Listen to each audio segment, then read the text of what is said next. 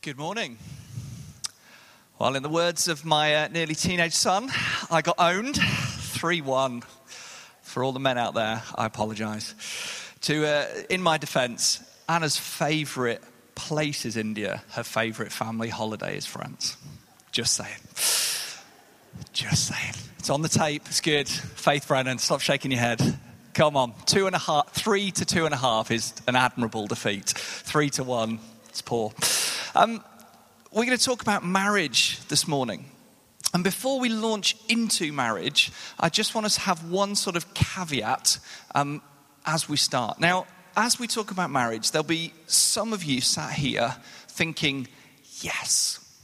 And some of you thinking, oh. Because there'll be some of you that are single, some of you that are married, some of you that love being married, some of you that may wish you weren't married, some of you that would want to be married, others of which don't. That we sit as a family here with a whole heap of different stories, different contexts, different joy and different pain.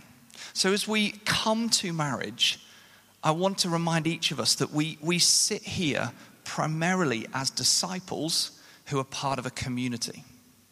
So we sit here as disciples. So as I share this morning, I'd really encourage you to think, what are the relational principles, what are the truths that I take into my personal discipleship and my community life? If you're a husband or a wife here, yes, I'll be speaking to you, and there are some specific contextual practices or wisdom, but we sit as disciples and we listen as family. So as you listen in, think, what does this mean for me as a disciple? And then in the different relational contexts that I find myself in, how do I live this truth out? And at the risk, and I don't want to be, at the risk of being short, for those of you that listen this morning and all you have is an ache in your heart, a pain, a wound, something that you carry, I'd really encourage you to come afterwards and be prayed for. But not to be prayed for as a sign of weakness, but as a sign of strength and as a sign of family. If there's something that you carry into this morning as part of your history or part of your heritage, come and share it and invite God into the middle of it. So as we launch into marriage, and we're going to look at Ephesians, think of yourself as a disciple who's part of a family, and some of us who listen in will be husbands and wives, some of us won't. But we're all together in this. Is that okay? Awesome. So, Hannah kicked us off last week. It's a hard act to follow, Hannah Montgomery, isn't it? God dear. But hey, I get to somehow struggle into that space. Hannah kicked us off last week. And next week, we're going to hear from Carl and a panel around marriage. So, Hannah was talking about, really, what does it look like for us to be children of the light? And I'm going to talk at marriage today. And then next week, you're going to have some practical chance to kind of listen into some questions. But as I stand before you, and you've already seen that I don't know my wife as well as she knows me, but just to give you sort of a context of, there's not just a novice stood here, that we've been married 15 years, and I just wanted to share with you 3 things that I think we've done really well.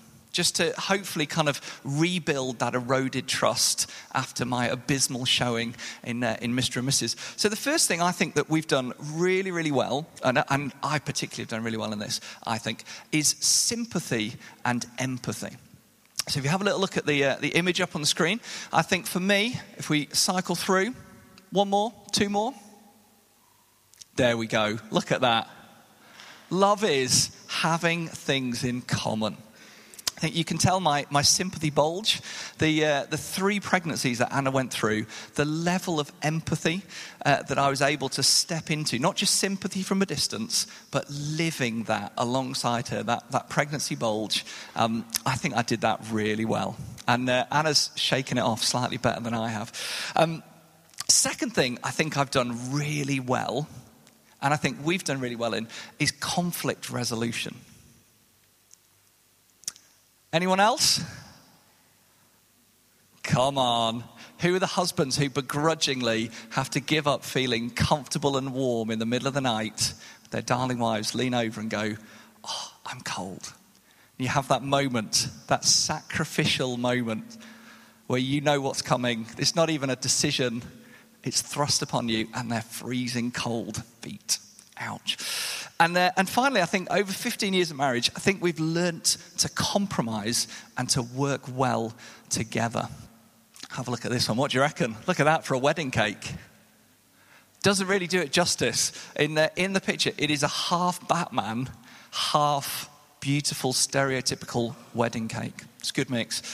Who of you as parents or grandparents or as young adults have seen Lego Batman yet? Yes. My mum was at visiting for half term. She took the kids and they absolutely loved it. So word to the wise, Lego Batman. So 3 things that I think we've done really well. So you've not got a novice talking to you. But to give you, hopefully an encouragement, as Anna and I came together, we were polar opposites on the spectrum. So I was trying to, with the 9:30 gathering, kind of describe just how different we were when we came to marriage. And the best I could describe it is this. Anna started our married life as a glass half empty. They probably didn't wash the glass and the water might be poisoned kind of girl on one side. And you had me stumbling blissfully into marriage as a sort of glass half full. It's probably free refills and somebody else is probably going to pick up the bill. It'll be fine kind of guy. And we kind of, 2 worlds collided into this wonderful institution called marriage. And in the midst of that, as we'll kind of journey through today, embracing our differences as well as leveraging and learning from each other's strengths is part of the journey we're on. And again, as you sit here, not all of us are married. There are graces and gifts within the body that we can learn from. We don't have it all. You're not the finished article. You may think you're close. Honestly, you're not. I know some of you, you're not. Trust me. We have things to learn from each other. And so as we kick off this morning, I want you to open your heart to what God might say to you. What has God got for you? Gary Thomas, a writer, talks about marriage and he says this. What if God's primary intention for marriage is not to make you happy, but to make you holy? What if God's primary intention for marriage is not to make you happy, but to make you holy? How does being married help us to look more like Jesus? That's what we're going to look at today. So let's pray. Lord, you know us. You know each individual story that sits here today. Lord, you know our journey as a family. Lord, I pray that in the midst of our history and our heritage, in the midst of our present and for the good of our future, I pray that you would speak this morning. Open our hearts and our minds to hear your word to us, I pray. Amen. So we're going to look at Ephesians this morning. If you've got a Bible, I encourage you to open it up. Ephesians is one of my favorite letters. It's not the longest, but it gives us a sort of bird's eye view of the whole landscape. It's kind of like stepping up and going to the top of Carlton Hill or the top of Arthur's Seat and sort of surveying the whole landscape.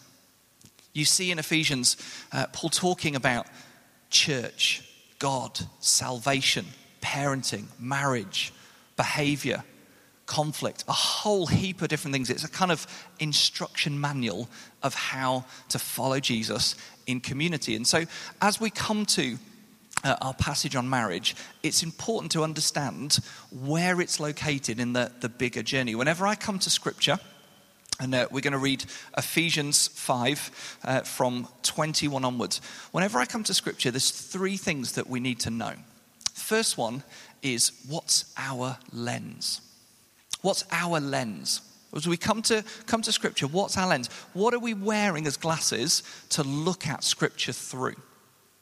So, for example, one of the key things that at the moment happens is we have an individualistic worldview. talking to Mark in Portobello over the wall of the kids' playground on Friday, and we were talking about an individualistic worldview, not a communal worldview of the generations past. So we look at Scripture with an individualistic mindset, not a corporate mindset. What are the lenses that you have as you look at Scripture? Pain, hurt, poor role modeling, disappointment, deficit, joy, apprenticed. What do you have as your lens? Second thing that we need to know as we look at Scripture is its culture. As we read Ephesians just now, the culture that was written into was a culture where women were second-class citizens. They only had an identity in relation to their husband or to the children that they had. They didn't stand in their own right. So this letter is written into a culture with women as second-class citizens. And honestly, and sadly, thousands of years later, there's many places where that hasn't moved on, if we're honest, if we really own the journey. And finally, we have to understand its context. We're going to read 6 or 7 verses of Scripture together. And I challenge you not to be reductionist and look at that, but to understand that those 7 verses are in a chapter. Those chapters are in a letter. Those letters are in a relationship. So understanding this particular set of Scripture in light of its bigger picture is really important. What's your lens? What's its culture? And what's its context as we look at Scripture? So Ephesians 5, verse 21 onwards says this: submit to one another out of reverence for Christ. Wives, submit yourself to your own husbands as you do to the Lord. For the husband is the head of the wife, as Christ is the head of the church, his body, of which he is the Savior. Now, as the church submits to Christ, so also wives should submit to their husbands in everything. Husbands, love your wives just as Christ loved the church and gave himself up for her to make her holy, cleansing her by the washing with water through the word, and to present her to himself as a radiant church without stain or wrinkle or any other blemish, but holy and blameless. In the same way, husbands ought to love their wives as their own bodies. He who loves his wife loves himself. After all, no one ever hated their own body, but they feed and care for their body just as Christ does the church. For we are members of his body. For this reason, a man will leave his father and his mother and be united to his wife, and the two will become one flesh. This is a profound mystery, but I'm talking about Christ and the church. However, each one of you must also love his wife as he loves himself, and the wife must respect her husband. A profound mystery. Honestly, anyone who tells you that they have marriage worked out is a liar. They might still be a Christian, but they're a liar. It is a profound mystery. What we're going to take this morning is 4 simple steps, 4 simple tenets of relationship, 4 ways that we can see the thread of Jesus in this passage that will help us to think through the component parts of marriage. The first one is in the first verse. Submit to one another out of reverence for Christ. Submit to one another out of reverence for Christ. And it goes on to talk about specifically wives submitting to husbands.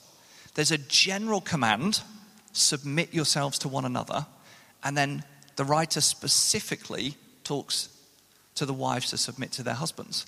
And we'll get a little bit further on in the next part of Scripture, the specific command to the husbands in terms of headship. But let's just step back into submit yourselves to one another out of reverence for Christ. Now, submission, those of you I'm sure will know, submission is a military term. It means to be under rank. And we know, don't we, in the army context, that it's a hierarchical institution.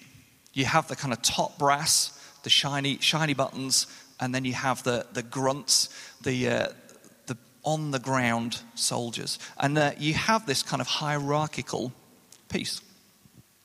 Now, as Paul writes here, he's not writing with a hierarchical emphasis.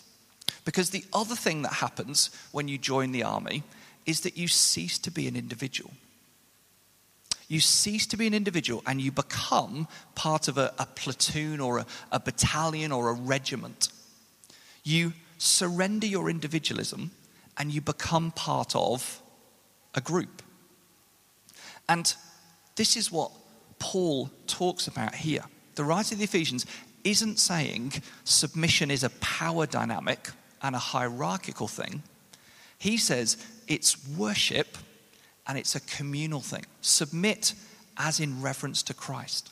You're submitting as worship and an expression of your discipleship, not a position of subordination to another person. Because Paul's talking about we're all Christians and we should submit to each other. So in this space, the challenge to husband and wife is to choose oneness. To choose oneness, to willingly put yourself under the authority of another. Not because you have to, but because you want to. You surrender your individualism. And having preached next door, I was saying to them, the world that many of them grew up in was less individualistic than the world that I grew up in. And the world that I grew up in is and was less individualistic than the world that my children are growing up in right now. Individualism is rapidly taking a very, very powerful and insidious place in our worldview. So choosing to submit to another is a countercultural act of worship and discipleship. Choosing to position yourself alongside and under another is discipleship, not duty. So the challenge here that the writer gives to all of the Christians, and then specifically challenges the wife, is to say choose oneness. So when Anna and I became man and wife, one flesh, there's not one part of my resource, not one part of my heart, not one part of my life which is off limits to her. Now that's both a joy and a challenge, because there's some horrible parts of my heart. There's some really rough parts of who I am and how I am. There's some things that I really want to hold on to just for me. But they all are surrendered in oneness, in mutual submission. We know in Romans 8 that it describes God as giving his only son, giving everything, the most valued relationship that he had, he gave on our behalf. That God holds nothing back from us. Jesus was the embodiment of God giving everything to us. That's our call. Mutual submission, giving of ourselves and all that we have to the other. Oneness. Mutual submission. Choosing oneness. And if this part of the letter is the specific context and challenge for the wife, the challenge to the husband is this. It says, husbands should love their wives as Christ loved the church. Husbands should love their wives as Christ loved the church. Now I read that, honestly, and I go, just think about that for a second as a husband. That is a pretty high bar. Yeah? It's like you as a husband have this bar of Jesus. That's your bar. Now I don't know about you, that makes me slightly shrink back rather than go, hey, I could get there. Yeah, measure up to Jesus. Go for your life, Rich. Good luck. God bless you. That is ouch. Husbands should love their wives as Christ loved the church. Now, there are 4 words for love that the writer to the Ephesians could have used. He could have used eros, which is around passion, desire, attraction, lust. He didn't use that word. He could have used storge, which is the word for love that describes a family or blood, parent-child love. That protection and blood bond in the way that you love your wives. He didn't use that word. He could have used philia, which is the word for affection, a shared joy or passion, a kind of partnership in adventure. He didn't use that word. He used the word agape. And the way that you would describe agape love is a decision to sacrifice. It is a self-sacrificial love. He didn't say passion, didn't say blood, didn't say attraction or affection. He uses the word for sacrifice. So what we have here is, you husbands should lose your life on behalf of your wives. You should lay your life down. Can you hear the echoes of the way of Jesus in that? Because Jesus isn't asking any of us men to do anything that he didn't do first. It's not like, oh, Jesus, that's a tough gig. Bet you couldn't do that. He did it. He went first. We follow the way of Jesus in marriage. So for me, headship is about setting culture. It's about going first and going further in sacrifice. Headship is about setting culture. It's about going first and going furthest in sacrifice. Because if I am laying my life down for Anna, it's an easy decision for her to choose oneness with me. Again, in a self-centered, self-serving world, sacrificial love is a countercultural act of war on the world that we live in. And honestly, a marriage that chooses oneness and models sacrificial love is one of the most powerful apologetics we have. It's one of the most attractive things to those that don't know Jesus. Living in that space, sharing that space with others, being a work in progress. We're not perfect. We have so many faults and bumps and blemishes. But what we seek to do with our attitude and our action is to honor God, submit to each other, and model sacrificial love. So just take a moment. Whether you are a husband or a wife, whether you're a member of a household, a friendship group, a missional community, just take a moment, whatever your relational context, what does it look like for you to choose oneness?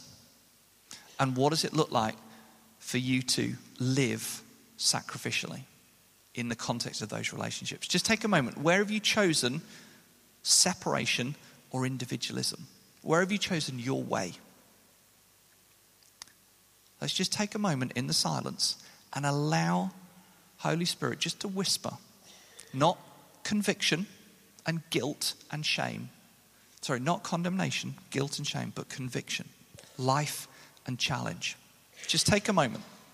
Where are you not living oneness? And where are you not living sacrificial love? Just take a moment to think.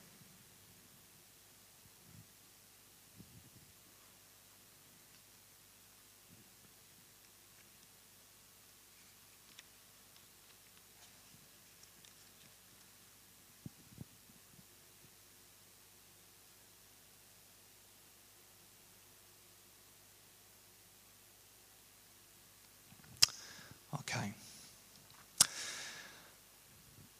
just look this way with me, over to the beautiful windows over here. Nice, aren't they? Pretty? Like them? They are. They're very attractive. And can you see the sunlight coming through them? There was a moment this Friday morning, where I was just sat, and we live in a middle and upper floor flat. And I was sat there in the morning, and the kids are off at half term, so a slightly slower start. And the sunlight was coming through our window. And it was just beautiful. And you know when you kind of think, we may be missing and coming beyond the deep, dark, bleak midwinter.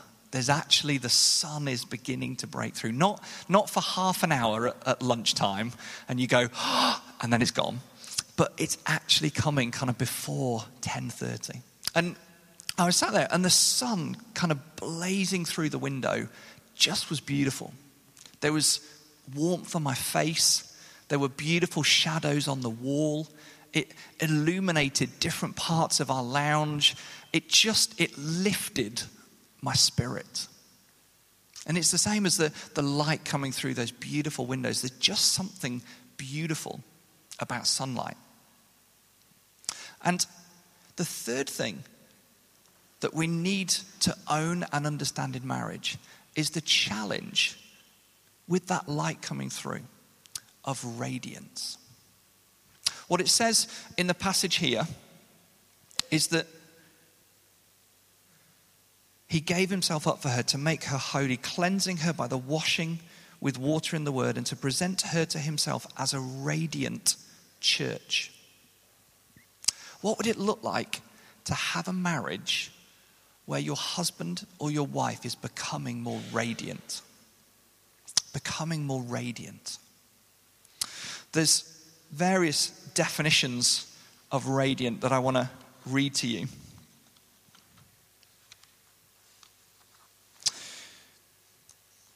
Sending out light, shining or glowing brightly, bright with joy or hope, emanating powerfully from someone or something, very conspicuous. What would it look like for you as a husband or as a wife to be investing, supporting, serving, encouraging your husband or wife to become radiant, to prosper him or her?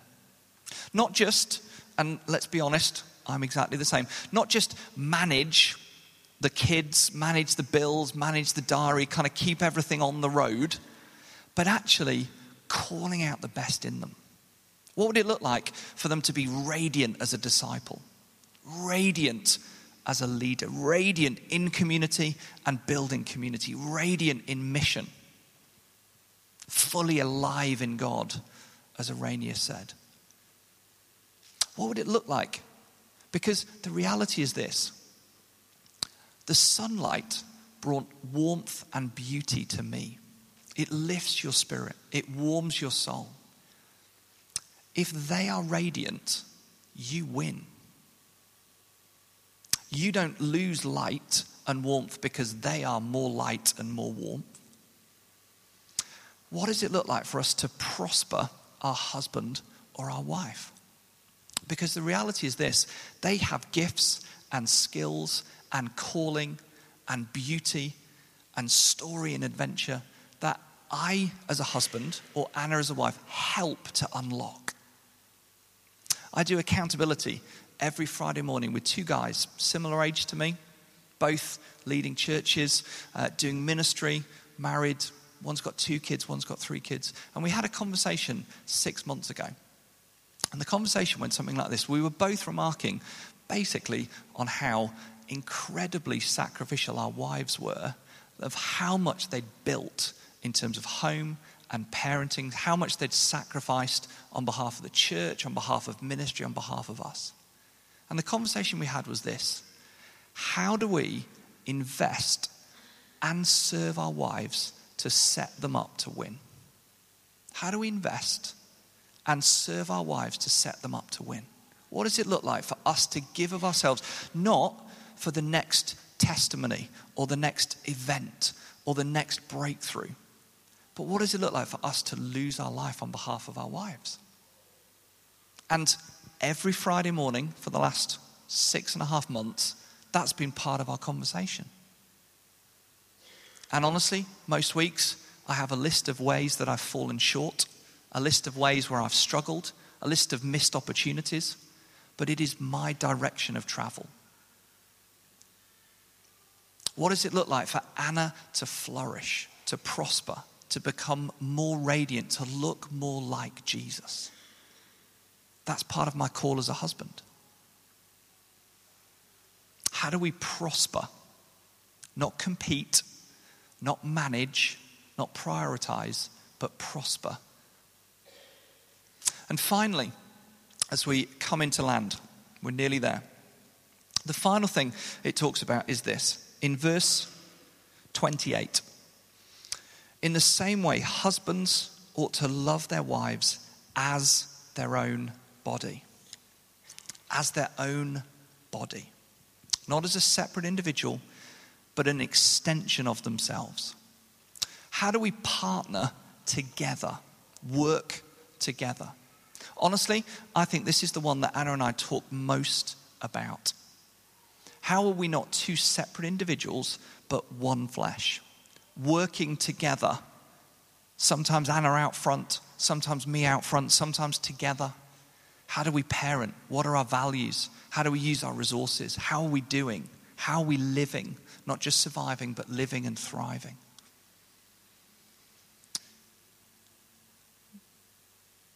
I think many people, when they think about marriage, mistake headship and leadership. Leadership is about setting direction and pace.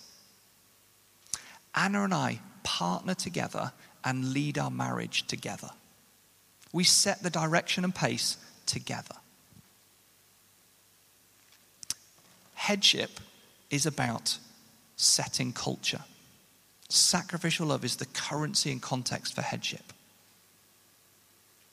It's being an example, not giving orders. We partner together in our marriage. We lead together in our marriage, sometimes one further ahead than the other. But we've decided together what we'll do. A few years ago, an older, wiser head, when we were in a season where I'd travel a little bit more than usual, an older, wiser head said this to Anna: Rich's victories are your victories. We have victories, not I have victories or Anna has victories. Now, as we come to an end, the next slide just gives you a whole load of different, this is my list. Because what I would want from you is for you to take one thing away today. One thing away. Now there's 100 other things that you could do, but this is some of my marriage advice, but honestly, as I've said all along, it's relational advice too. I just want you to take a moment and just pick one of those that you're going to put into practice. Hold your tongue. Forgive quickly. Believe the best of the other. Pray together. Speak encouragement. Be first or go first. Forget the score. Go the extra mile. Be kind. Have fun. Say thanks. Be vulnerable. What's the one thing that you could do to invest in your marriage if you're sat here married? What's the one thing, if you're not married, that you can do to invest in your Christian community? Just take a moment, and I want you to pick one of them in the silence in the next 30 seconds. Go for it.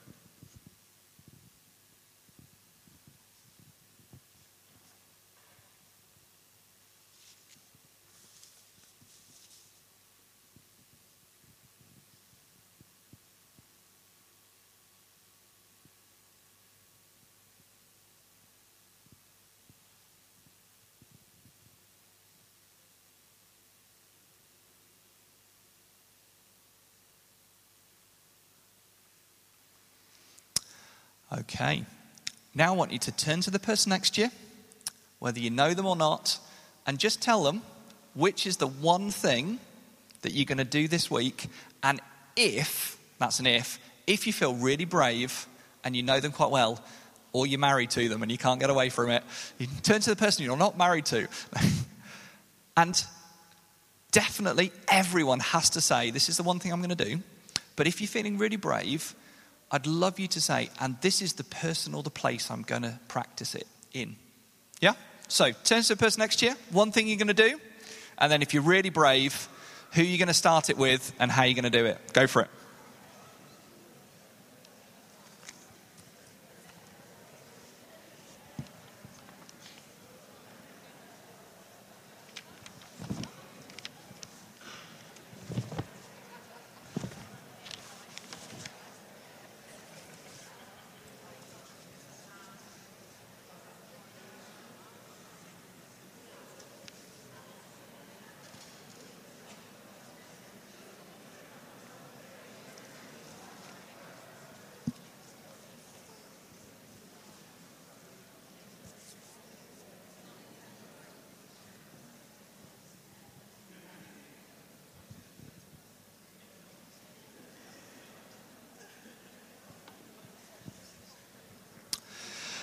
Okay. Well done. There you go. I look forward to hearing the results next week. That'll be awesome. So as we come into an end, we're going to worship and we're going to pray. I would encourage you in this. Follow the way of Jesus. Submit, sacrifice, prosper, and partner. Just think of and think upon Jesus. He submitted himself. He became one with us. He chose oneness with us. Humbled himself, submitted himself to us. He sacrificed. He humbled himself to death, even death on a cross. Jesus went first with sacrificial love. He prospers us in covenant with God through the life and death of Jesus. We get all of him and he gets all of us. We get a really good deal. And he partners with us through the Holy Spirit. We're not orphans, we're not individuals, we are family, and we have the Holy Spirit in us and with us. The way of Jesus, oneness, sacrifice, celebrating and calling out the best, and choosing the other and working with us. What does it look like in your marriage to choose mutual submission, sacrificial love, prospering, celebrating, calling the best out of the other, and working together as partners? I just invite you to stand. I'm going to pray for us, and if you're able to stand, stand. If you're not, we're going to pray together. And if there is something that is either pain or vision, I would love for us to be able to pray with you. If there's something that for this morning or from this morning is a place of pain, something that you've brought with you or that's been uncovered today in the context of marriage, I'd love you to come and stand with us and we'll pray for you. If there's something of vision, something of God's truth revealed to you this morning that you desire to step into, then we'd love to celebrate that and pray and commission you into that this morning. It's not a sign of weakness coming over to be prayed for. It's a sign of strength. It's not a sign of need. It's a step of faith. So come, step into what God has for you in the context of marriage, the context of relationship. Let me pray for us, and then the band will lead us. Jesus, thank you. Thank you that you show us the way to live in relationship with others. Lord, help us to live like you and to look like you. Lord, help us to choose oneness, choose sacrifice, choose celebration, and choose partnership. To give ourselves on behalf of you and in relationship with others.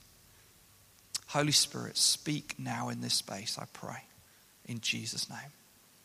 Amen.